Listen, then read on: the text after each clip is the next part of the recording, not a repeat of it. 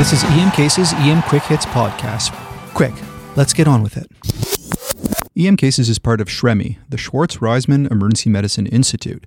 That's the nonprofit organization dedicated to improving EM care through high-quality research and education. The opinions expressed on this podcast are intended for general information and educational purposes only and should not be used to diagnose, treat, or prevent any medical condition, nor should they be used as a substitute for medical advice from a qualified practicing physician. Unless stated otherwise, the opinions expressed by the hosts or guests are made in their individual capacity, not on behalf of the Institute nor Medicine Cases. As the new year dawns, I'd like to thank so many people for making EM Cases a success in 2022. So 2022 saw more than 2.8 million EM Cases podcast listens and more than 2.9 million page views on the website. This would not have been possible without you, the listeners of the podcast and the users of the website, so thank you so much. And thanks to those of you who have supported EM Cases by registering for the virtual EM Cases Summit. This year's February 2nd to 4th, 2023. That money goes to ensuring that we continue providing the podcasts and all the stuff on the website for free. There are so many people to thank behind the scenes, the entire EM Cases production team, the incredible guest experts, all the amazing docs who create the EM Quick Hits, the fine folks at SHREMI and at Innovate Web Solutions, University of Toronto EM, and my wonderful family for their support. I have so much to be grateful for, but 2022 was a tough year for many of us. My good friend, colleague, and chief of RED at North York General Hospital, Dr. Paul Hannum, tragically and suddenly died at the age of 51 this past summer, and I'd like to dedicate this podcast to him. I hope you all had a wonderful holiday season, that you're keeping well, and that 2023 brings you tons of joy and satisfaction in your careers and in your personal life. All right, let's get started with Swami on end-tidal CO2 in cardiac arrest. Advanced cardiac life support is a funny term because of that first word, advanced.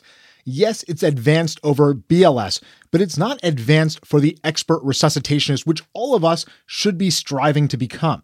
There are lots of things that we can and should be doing beyond ACLS to make our resuscitation in cardiac arrest better. Many of the things that we can and should be doing are micro pieces that together make the resuscitation better. And one of those is the use of continuous quantitative end-tidal CO2 monitoring. There are a number of places where continuous waveform end-tidal CO2 can be really helpful in resuscitation and cardiac arrest. And let's start with the C component of CBA, the circulation. Often when we are providing compressions, it can be difficult to assess the efficacy of those compressions. End-tidal CO2 can help us there. So we put the end-tidal CO2 on the ET tube or on the supraglottic device, whatever we're using to oxygenate the patient, and we look at that waveform while we're doing compressions. If we see dropping end-tidal CO2 while we're providing compressions, what that tells us is the cardiac output that's being generated by those compressions is inadequate. And we're going to have to change something to make those compressions better. So possibly this is that we have shifted and we're not compressing the heart properly. So this can be a check on the position of where we're providing compressions. It may also simply be that the compressions themselves have changed in quality. They're not quite as robust as they were, meaning that the person providing those compressions might have tired out, and now it's time to switch that compressor out. We can also use that quantitative waveform end-tidal CO2 as an indicator of return of spontaneous circulation. If we see the end-tidal CO2 jump during our compressions, that means that the patient has likely obtained ROSC and has improved perfusion.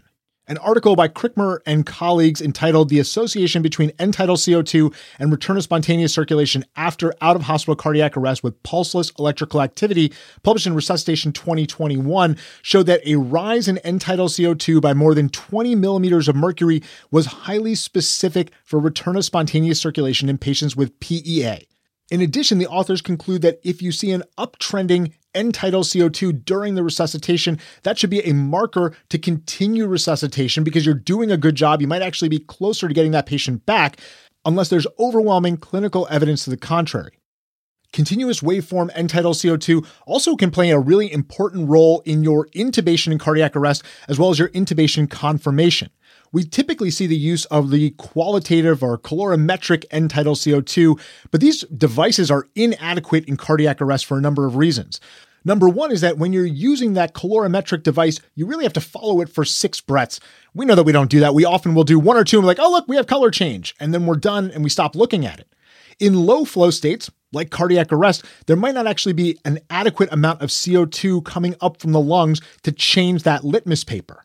This could lead you to pulling a tube that's actually in the right place because you're misled by that change in color or the absence of change in color. Another place that the colorimetric device falls short is that if it's touched by any vomitus, it's going to turn yellow, even though it might not be in the right place. So that's an important limitation to know.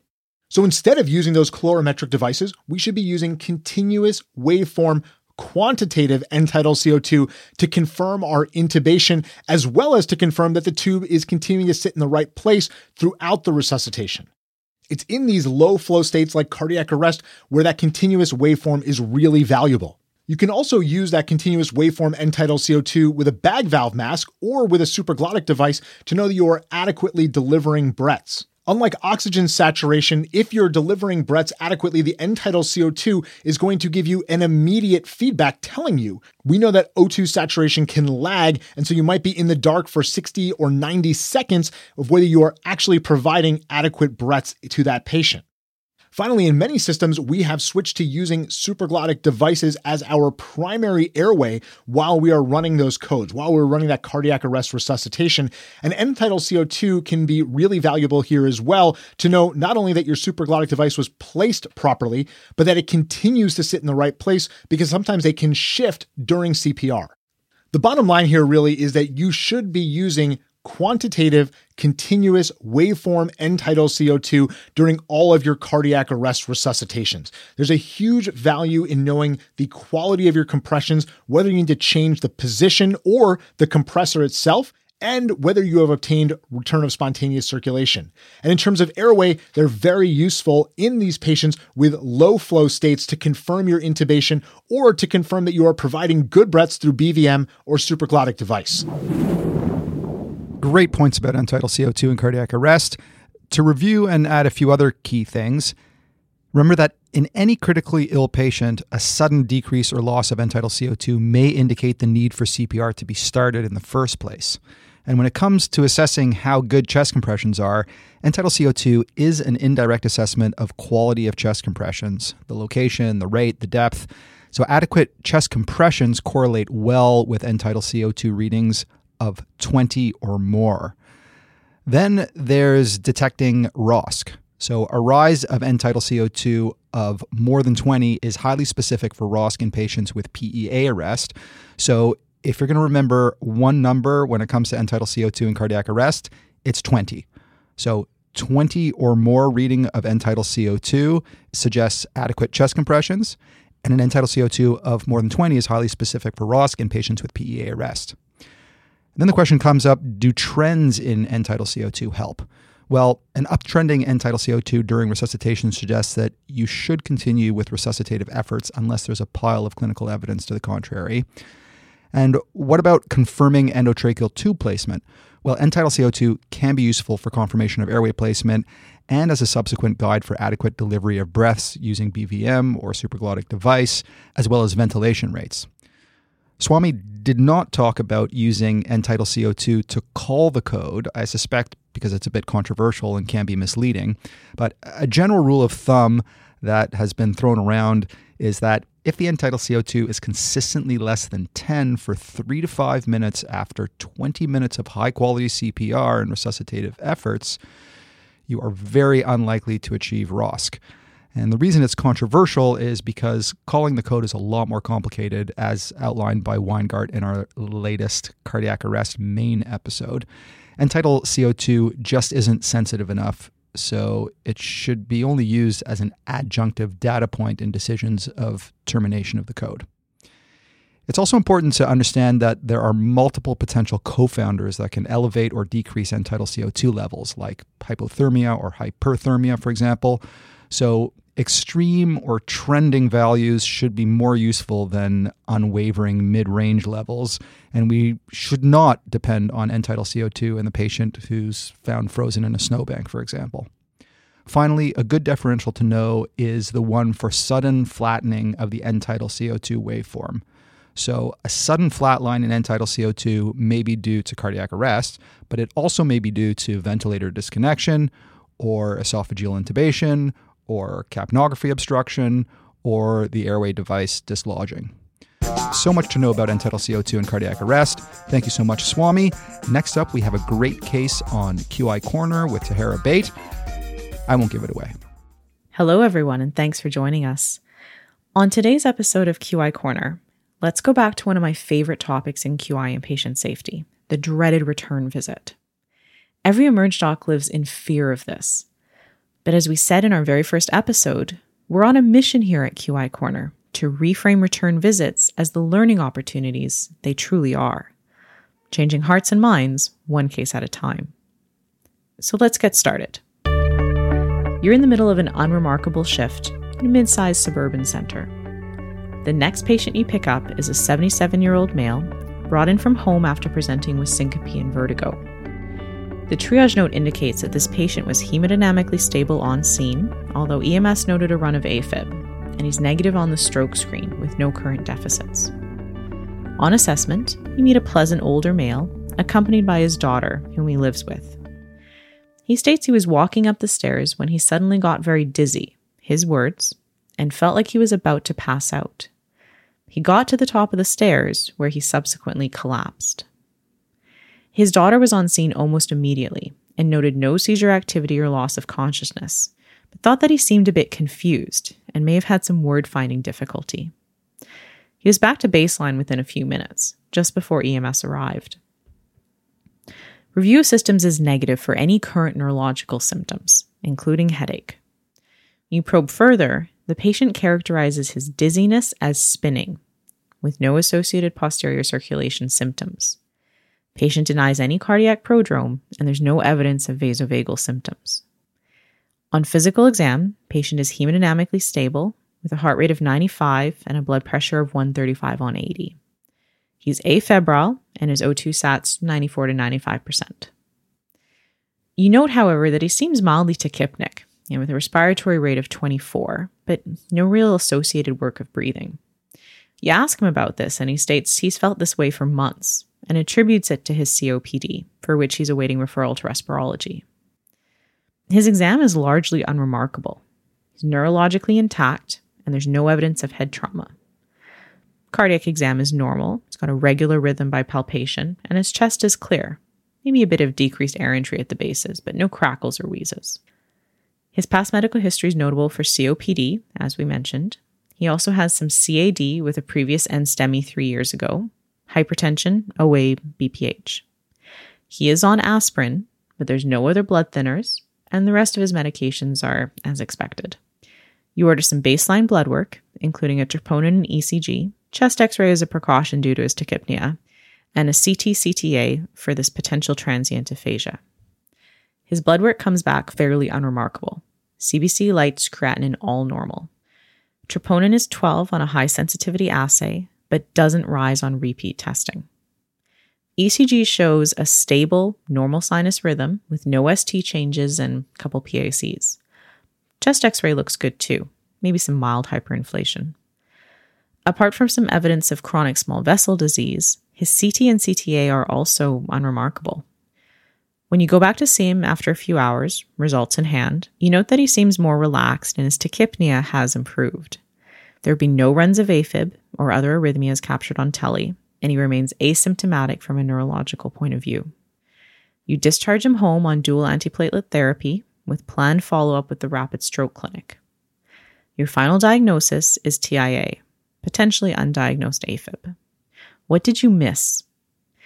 This patient returned to the emerge, was actually sent back by the stroke clinic 5 days later with worsening shortness of breath. Workup ultimately revealed that he had extensive bilateral pulmonary emboli. He was admitted to medicine and after a short stay was discharged home in stable condition. So if we zoom out on the original presentation, in this patient with syncope and collapse, there was a missed PE. Now the question is why? So the first thing we should do when trying to answer that question is to acknowledge that this is a tricky case.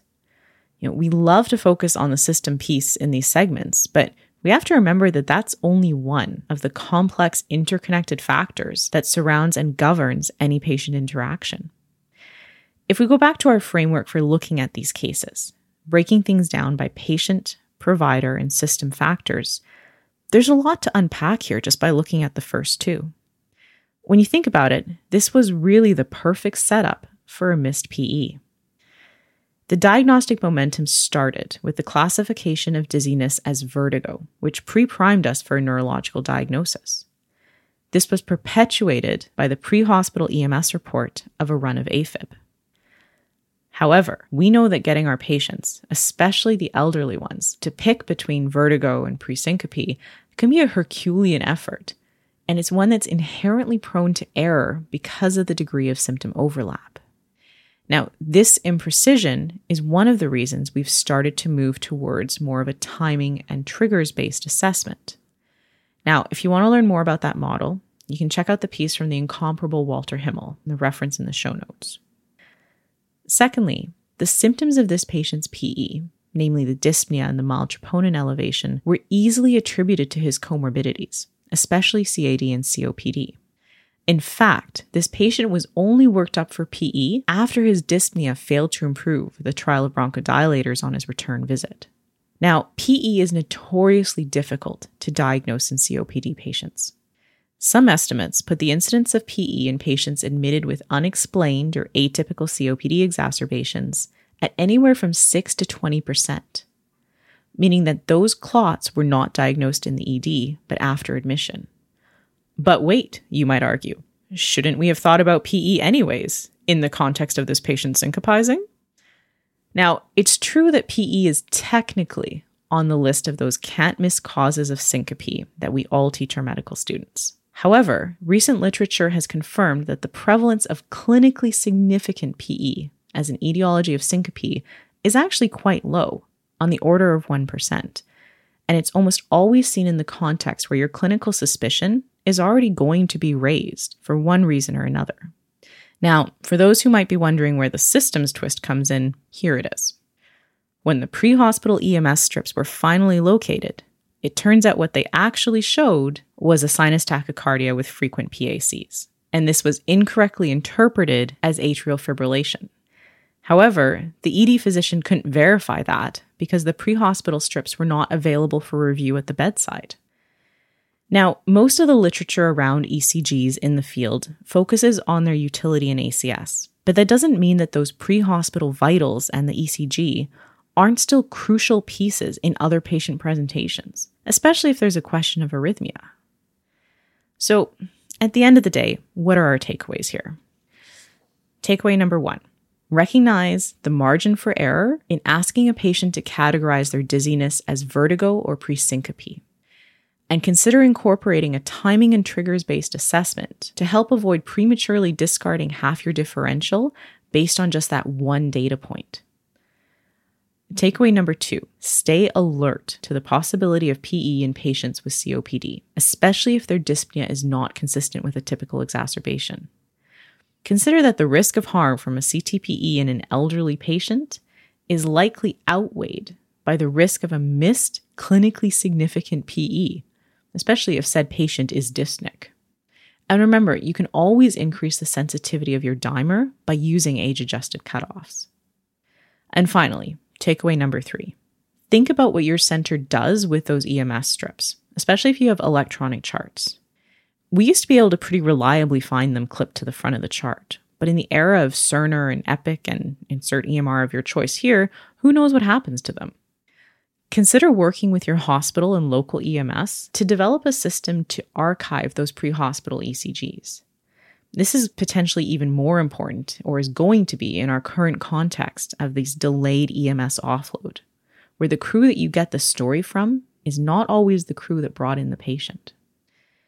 At the end of the day, we might be tempted to beat ourselves up a bit if this was our case, but remember to flip the script on that return visit and try viewing it as an opportunity to ask what was missed, why it was missed, and how it can be prevented. So until next time, keep thinking about that system and remember, a mistake is never just a mistake. Thanks so much, Dr. Bate, for another great QI Corner.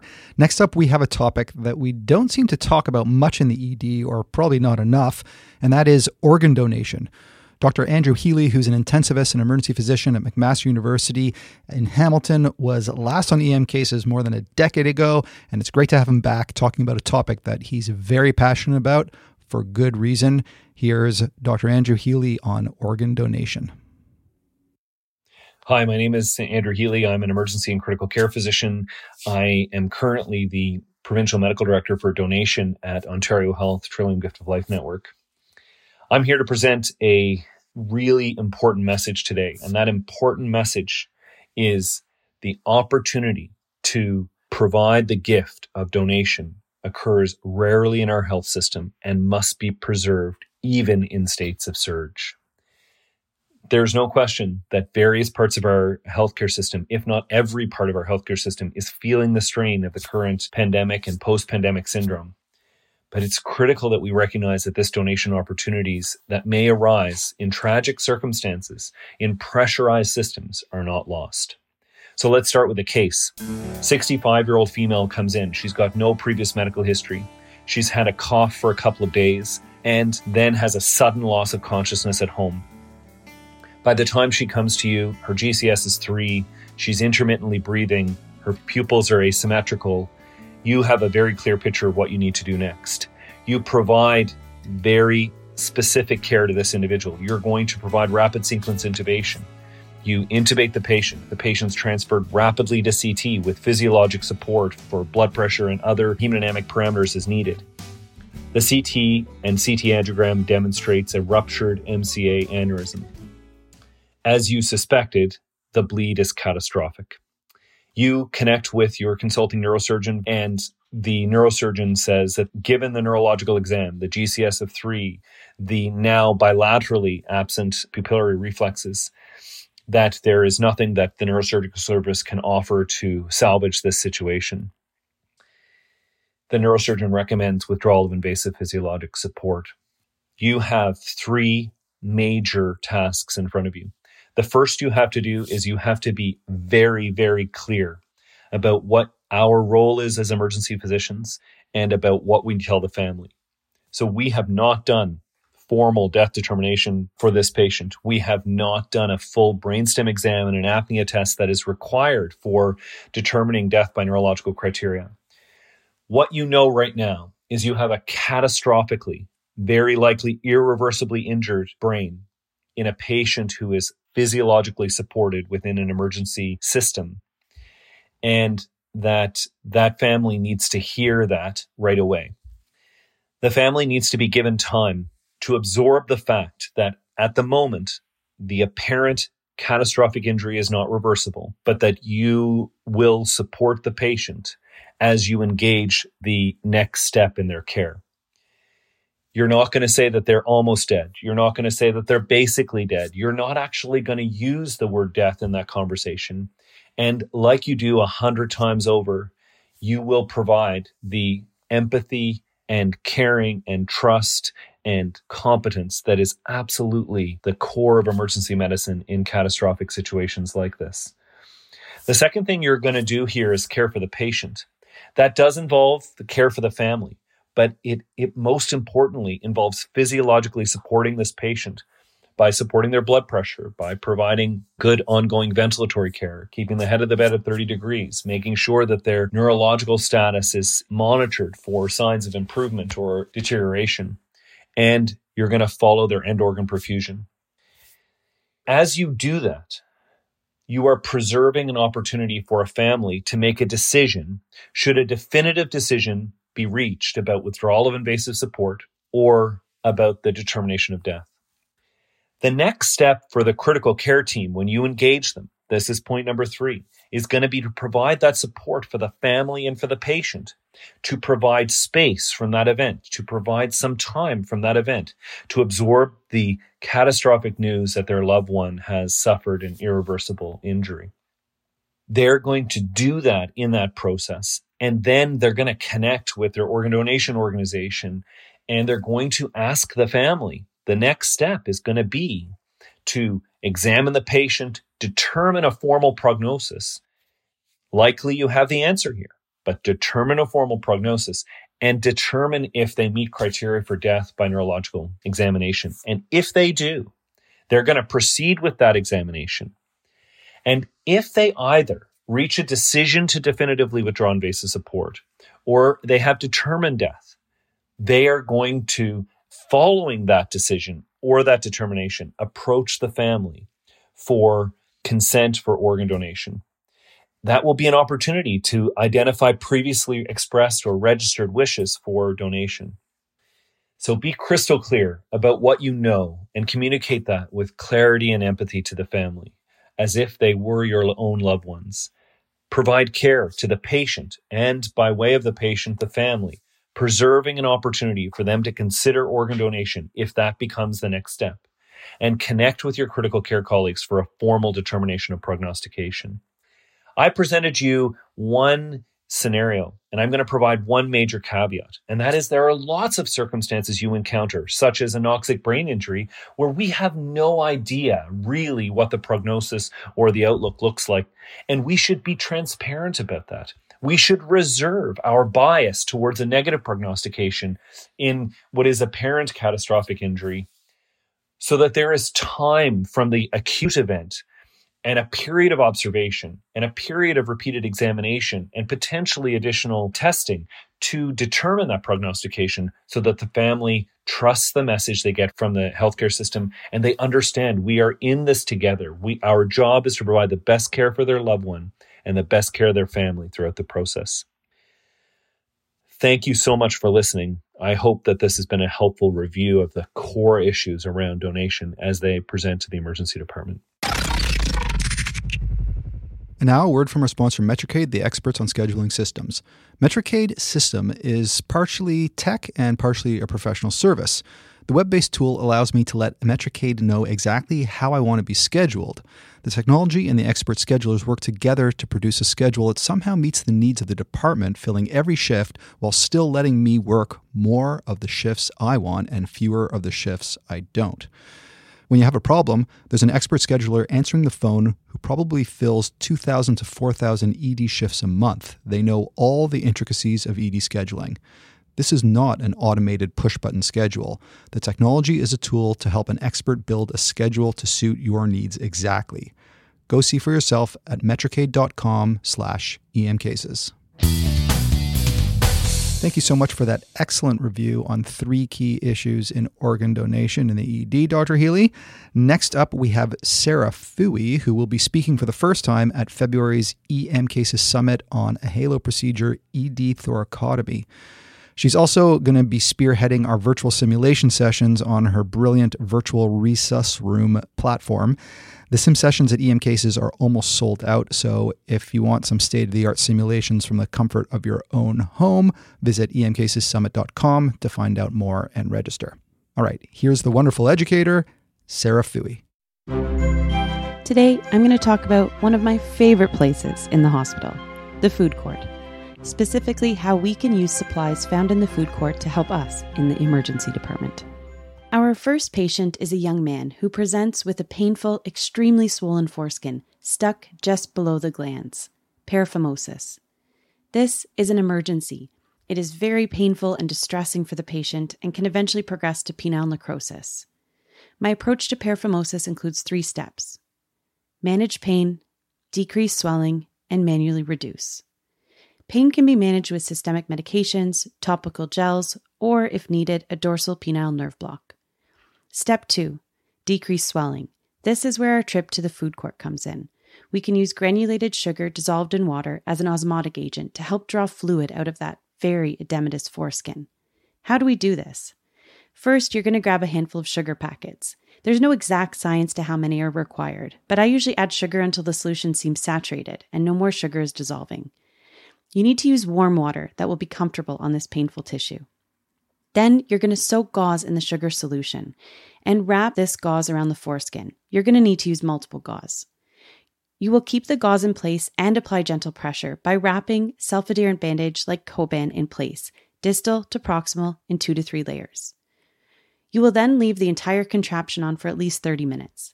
Some resources say this process can take hours, but I have personally found that waiting between 30 minutes to an hour is effective. You can apply ice on top to help further reduce the swelling. Now, there's some permutations available. Some resources recommend putting the sugar and water directly inside a glove or a condom and applying it directly.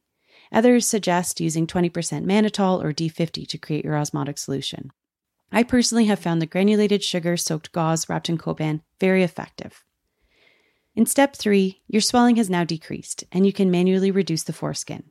You will apply both thumbs to the glands and use your index fingers to apply countertraction against the foreskin. I have a photograph of this technique so you can see exactly what I mean in my paraphimosis figure. So, Food Court Pearl number 1. Use those little packets of granulated sugar that we use for tea and coffee to create an osmotic solution that will reduce foreskin swelling in your approach to paraphimosis. Our next case is different, but the pearl is the same. A lady in her 80s presents with the sensation of something sticking out from her bum. On exam, she has an obvious rectal prolapse. Just like with the swollen foreskin causing all the trouble in case 1, we can use granulated sugar as an osmotic agent to help reduce swelling. You can sprinkle the granulated sugar directly on the rectal prolapse tissue, or, like we did before, you can soak the gauze in a sugar water solution and then apply gauze to the rectal prolapse. You'll wait at least 15 minutes, and then you can attempt your gentle manual pressure to reduce the tissue. If you still aren't successful, you can try another round of sugar application, making sure your patient's pain has been adequately managed. The only complication you really need to be prepared for is the seemingly endless litany of sugar-related puns that your patient and your team will develop during the course of this process. So Food Court Pearl number 2, use the same granulated sugar packets to reduce swelling in patients who present with a rectal prolapse. For our third case, it's late at night in the Emerge, and a man in his 60s presents with a feeling like a piece of steak is stuck. He accidentally swallowed a large piece of steak about an hour ago without chewing, and he gestures to show that it feels like it's stuck right behind his sternum. He looks well with no signs of airway obstruction, but he intermittently does lean forward to spit. He has an impacted food bolus. We know that what he really needs is endoscopy for that piece of steak to be removed. However, it's late at night, and we are working in our current healthcare system with limitations that all of us are very familiar with. He doesn't have any sign of perforation or airway involvement, so thankfully he doesn't meet criteria for an emergent scope. Is there anything we can try right now while we're waiting? There are a variety of medications that have been considered and discussed for food bolus management in the past, like calcium channel blockers, benzodiazepines, and nitro, but due to low success rates and possible side effects, they are not routinely recommended. Glucagon is often recommended by our GI colleagues. Glucagon is known to relax esophageal smooth muscle and the lower esophageal sphincter, which is thought to help promote the passage of impacted food. This sounds great, but practically speaking, studies that look at how useful glucagon is have been mixed at best. This is probably because glucagon doesn't work as well in people who have underlying esophageal structural abnormalities, which unfortunately have been shown to be present in most of the people who end up in the Emerge with food bolus impaction. If you do decide to give glucagon a try, you should treat with an antiemetic before its administration, because it can lead to vomiting, which introduces the risk of aspiration. A warning here for my evidence-based medicine-loving colleagues. So far, this segment has already been pretty anecdotal, but things are about to deviate even further from pure EBM and even deeper into the anecdote. Because next, we are going to talk about the use of carbonated beverages, like Coca-Cola, for food bolus impaction. Case studies about this have been around for decades. The thought is that carbonated beverages release CO2 into the esophagus, which raises its intraluminal pressure and helps force that bolus into the stomach. So, how do we practically do it? This part is tricky. The published case reports use vague words like take sips and haven't explicitly laid out timing or doses. I did see Coca-Cola used once for a food bolus as a resident in a community Emerge, and it went like this. The patient went to the food court and bought himself a Coca-Cola out of the vending machine. He sat in a chair in the ENT room with suction and a vomit bag on hand, just in case. He took small sips of Coca-Cola every 10 minutes. After about an hour and approximately half a bottle, his symptoms felt better. He was back to baseline. After a period of observation, a successful trial of being able to eat and drink, he was sent home with an outpatient endoscopy referral. Was it the Coke that helped him or just time alone? We will never know, but I do know this. The patient was so grateful for how much better he felt and for my staff's willingness to go a little bit off book. This isn't evidence-based and it isn't in the current management algorithms. It should only be tried for alert, cooperative patients who can spit up and monitor their own symptoms. I know that for me, having seen it work this time, I would at least discuss it as an option with future patients. It might not work and there could be some potential risks, but it might work. And if that piece of steak was stuck in my own esophagus, I would personally want to at least give it a try. Food Court Pearl number 3. Consider using a carbonated beverage like Coke or Pepsi to help manage a stable patient with food bolus, as long as both you and the patient understand that this practice is based on case studies and not on official evidence or guidelines. In summary, the food court is not just a place for lunch. Next time you're there, remember that you can use those granulated sugar packages to reduce edema for the management of both paraphimosis and rectal prolapse, and that you might just be able to use the pop you see in the vending machine for your next case of food bolus. Last but not least, we have a recording from the CAPE 2022 conference in Quebec City with Dr. Jennifer Clara Tang on her top medical legal myths. As you'll hear soon, there's some great practical advice she gives. I got such fantastic feedback from listeners on episode 165, Getting Sued, that we decided to give you some more medical legal goodies. So this time, we're going to hone in on medical legal myths pertinent for Canadian EM docs especially, but probably applicable anywhere you might work. And to help us along, we have the wonderful Dr. Jennifer Clara Tang. Dr. Tang is an emergency physician in Hamilton at McMaster University and a coroner who has an interest in medical legal issues and is serving as the track chair for the CAPE Medical Legal Track here at the CAPE Conference. She's an elected counselor with a governance role on the board of the CMPA, but not a physician advisor. And so she speaks for herself and not for the organization in particular. So welcome, Dr. Tang. Thanks so much for having me, Anton. Let's dive into the common medical legal myths, shall we? Sure. So I want to give credit to my collaborators, Dr. Shirley Lee, Dr. Eileen Bridges from the CMPA, as well as Dr. Julie Ouellette-Pelletier. So thank you very much for your work on this section. So the first myth, Anton, that I think we should address is that staff should see every patient before discharge from the emergency department. I work at an academic center. We hear this myth a lot. The answer is much more complicated. The answer is not necessarily. So it's important for supervising physicians to determine the appropriate level of supervision on a case-by-case basis. It's learner-dependent, and delegation of responsibility needs an assessment of factors like the patient's condition, the complexity of the procedure, the situation, and the level of experience and skill of the trainee. How well do you know this trainee? How competent are they? It's good practice to see each patient before discharge. That's not always practical in a real-life busy emerge department. And the way you treat the situation, if it's an R5 that you've known for years and trained yourself with a simple laceration versus an R1 that's off service that you've never met, these are two different situations. I think we can all agree. When you think about what other criteria a supervisor can use to determine the level of trust to place in a trainee, I think about a few questions. Does the trainee know when to ask for help? Will they ask for help in a timely manner? Does the trainee have appropriate insight into their abilities? And does this patient or situation require expertise beyond the trainee's ability? So even if the trainee has qualified for the EPA or entrustable professional activity, there are definitely circumstances where it's appropriate to supervise the learner. Your R4 may be completely capable of intubating a patient, but when faced with a difficult situation like an intubation in a patient in extremis with epiglottitis, that's a situation where you might consider being present in the room. All cases need to be discussed at some point during the shift, and you need to be able to contact the patient if needed. And it's important to keep in mind that even though we're talking about this as a myth, staff can still have what we call vicarious liability. They are responsible for the delegation decisions that they make. Supervising docs can be held liable for any harm caused by a trainee's negligence if the supervisor was aware or ought to have been aware that the trainee was not capable of carrying out the assigned task or that there was an adequate supervision.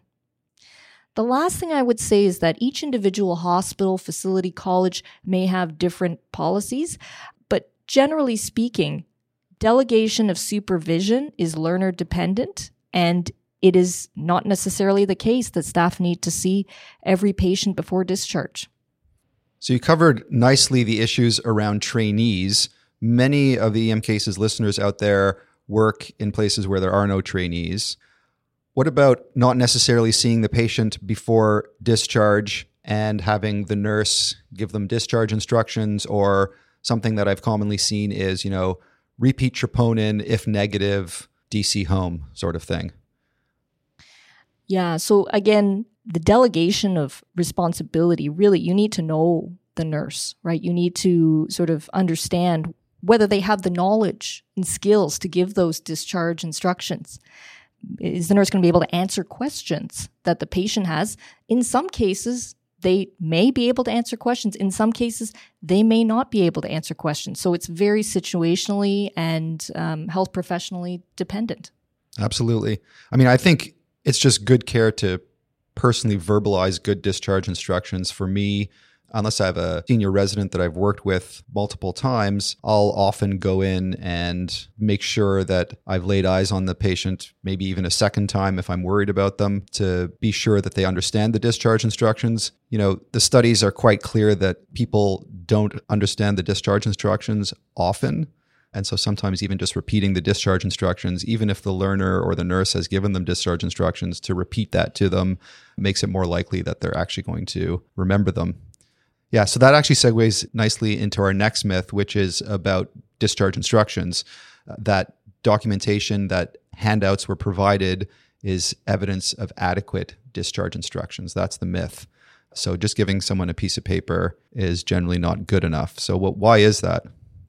So providing a handout is not enough. It's the conversation that really matters. Patients need to be informed about the diagnosis, any uncertainty about the diagnosis, the signs and symptoms that would warrant further assessment.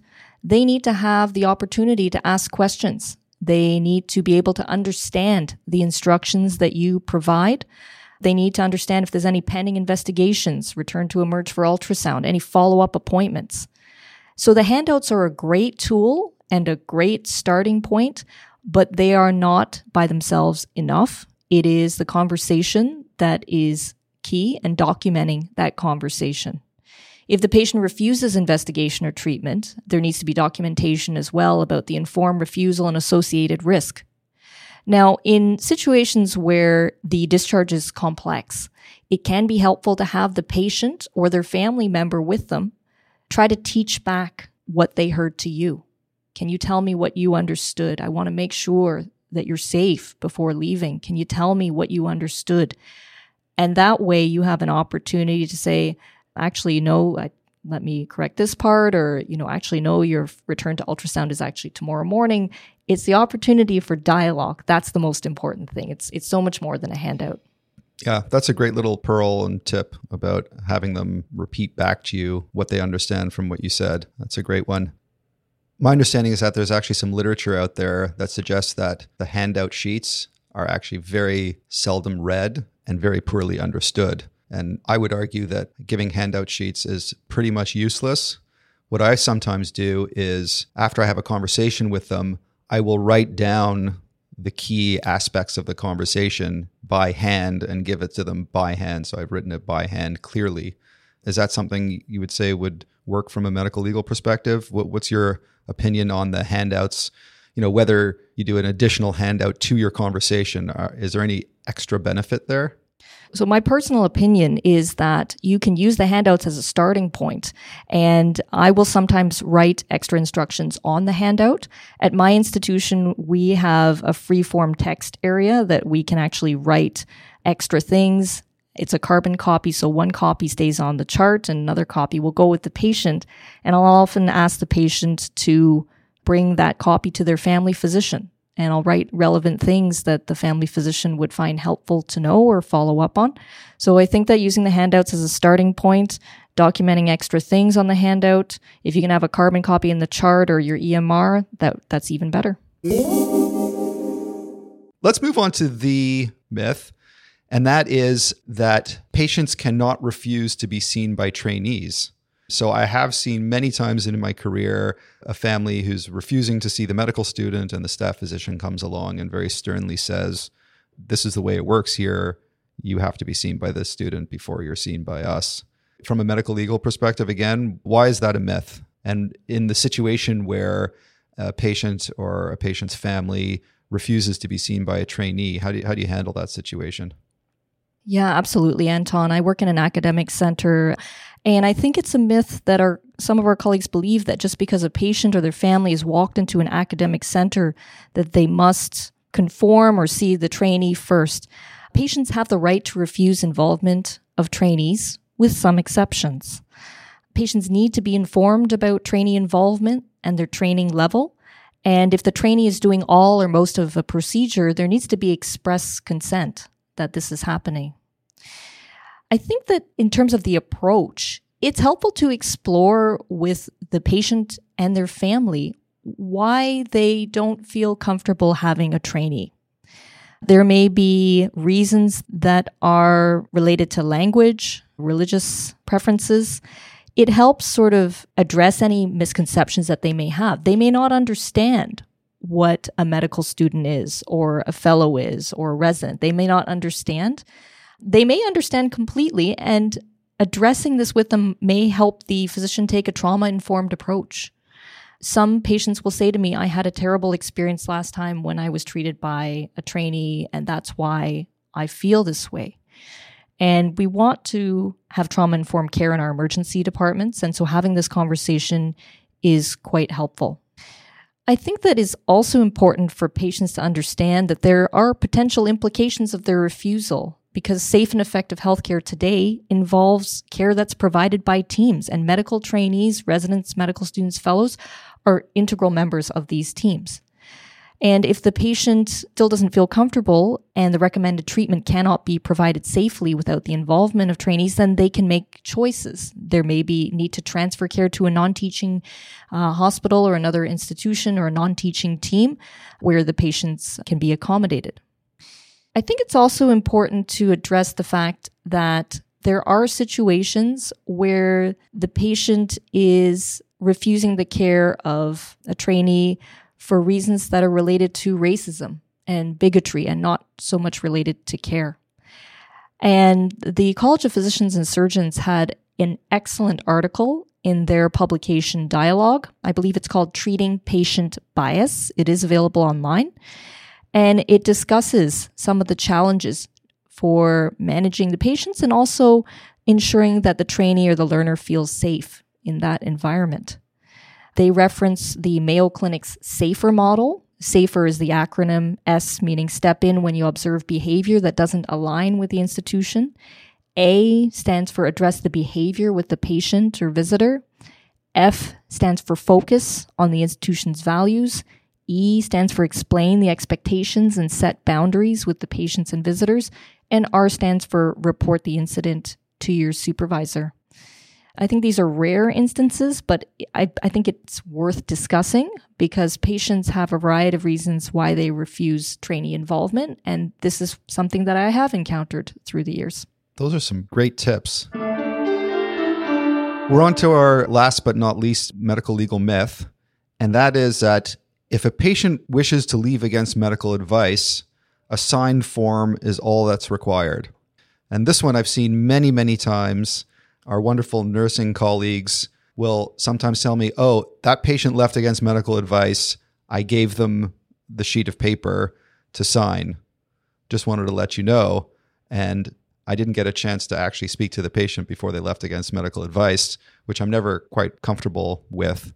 In terms of this signed form, when is a signed form appropriate, if at all? And how would you suggest that we speak to patients when they do want to leave against medical advice? I'm really glad we're talking about this. I think that this is a myth that we need to dispel, that a signed form is all that's required.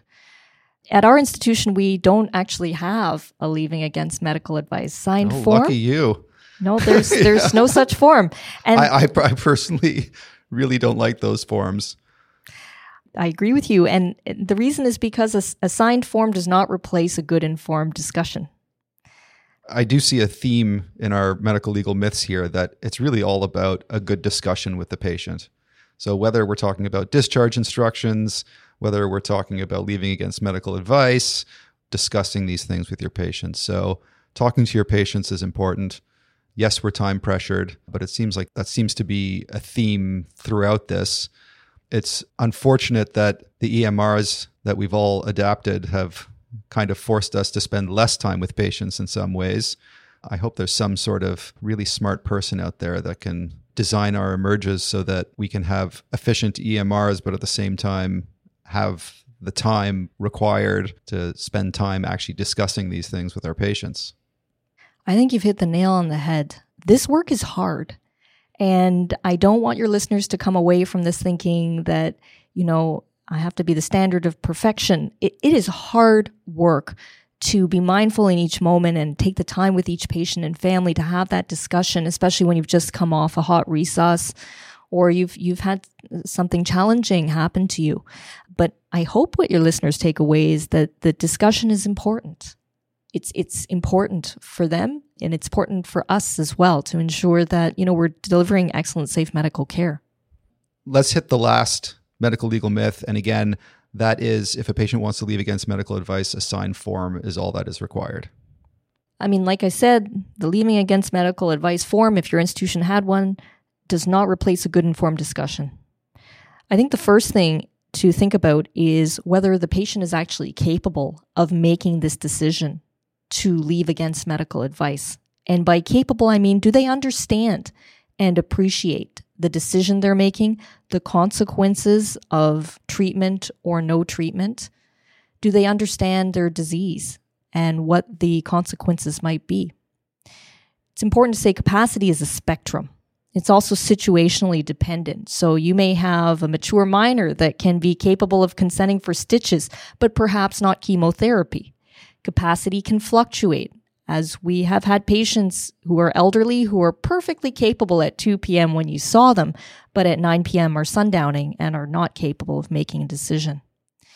It would be prudent to verify the patient's understanding of their illness, the signs and symptoms that would necessitate a reassessment, where they need to seek care, and get them to teach it back to you. Like we said before, what's your understanding of the disease? Can you tell me in your own words why you prefer to leave, even though the physicians and nurses are asking you to stay? Can you tell me in your own words what might happen if you refuse to stay and your trope is 5,000?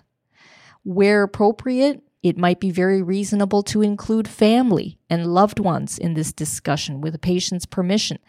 The patient has only met us for maybe 20 minutes. They have no reason to, have the same therapeutic relationship as they do with their family. They may not want to listen to what Dr. Tang's saying, but they listen to their sister, who's a nurse, or their brother, who's a PSW. That's important. Involving other members of the healthcare team. They may have a fantastic relationship with their social worker that's here in the department, and that might be helpful. Having the social worker talk to them along with the physician and the nurse, rather than the physician leading the discussion. I think that the last thing is that ensuring that, if a capable patient wishes to leave against medical advice, that they understand the door is open for them to come back. That we're not mad at them, that it doesn't mean that they couldn't seek care from us again, especially if something changes. I think that's really important to maintain the therapeutic bond. So in summary, a leaving against medical advice form does not replace a good, informed discussion in a capable patient. The CMPA has a fantastic e-learning module on informed discharge, which is available online. Yeah, I find so often the reason why they want to leave against medical advice is because they have a cat at home that they want to feed, or something that's relatively simple to fix the problem and have them stay. And so I think, it's just really having a discussion with them and trying to get to the bottom of the reason why they want to leave. And then the other very common one is that they've just been waiting too long. Do you have any pearls of wisdom in terms of when you're faced with a patient who tells you that they've just been waiting too long, they've been here for 9 hours, they can't wait for their CT scan report anymore, and they just want to leave? I think that taking a step back, taking a deep breath, and trying to see it from the patient's point of view. Our wait times have been long. It has been a long wait. And reflecting that back to them, you're absolutely right, ma'am. You have been waiting a long time, and I apologize for that. but I'm worried about you. Truly, I want you to be well. I want to make sure that, the condition that we're trying to rule out is not the case. And I'm worried that if you leave, X, Y, and Z may happen. I wouldn't want that to happen. How can we come to an agreement about how to get you to stay so that you stay well? What can we do? And trying to find some common agreement and showing some empathy. And like I said, Anton, this isn't easy. This is hard work that we do. And it's hard to stay empathetic for each patient, especially when we're dealing with all the constraints we are. But I do think it's important. And I try to do that. I'm not perfect by any means, but it's important. I think that's a great way to finish off this piece on the note of empathy and the importance of empathy and compassion. Thank you so much, Dr. Tang, for all your insights into the world of medical legal myths. If we can come up with any other key medical legal myths, I'd love to have you back on EM Cases. Thanks for having me.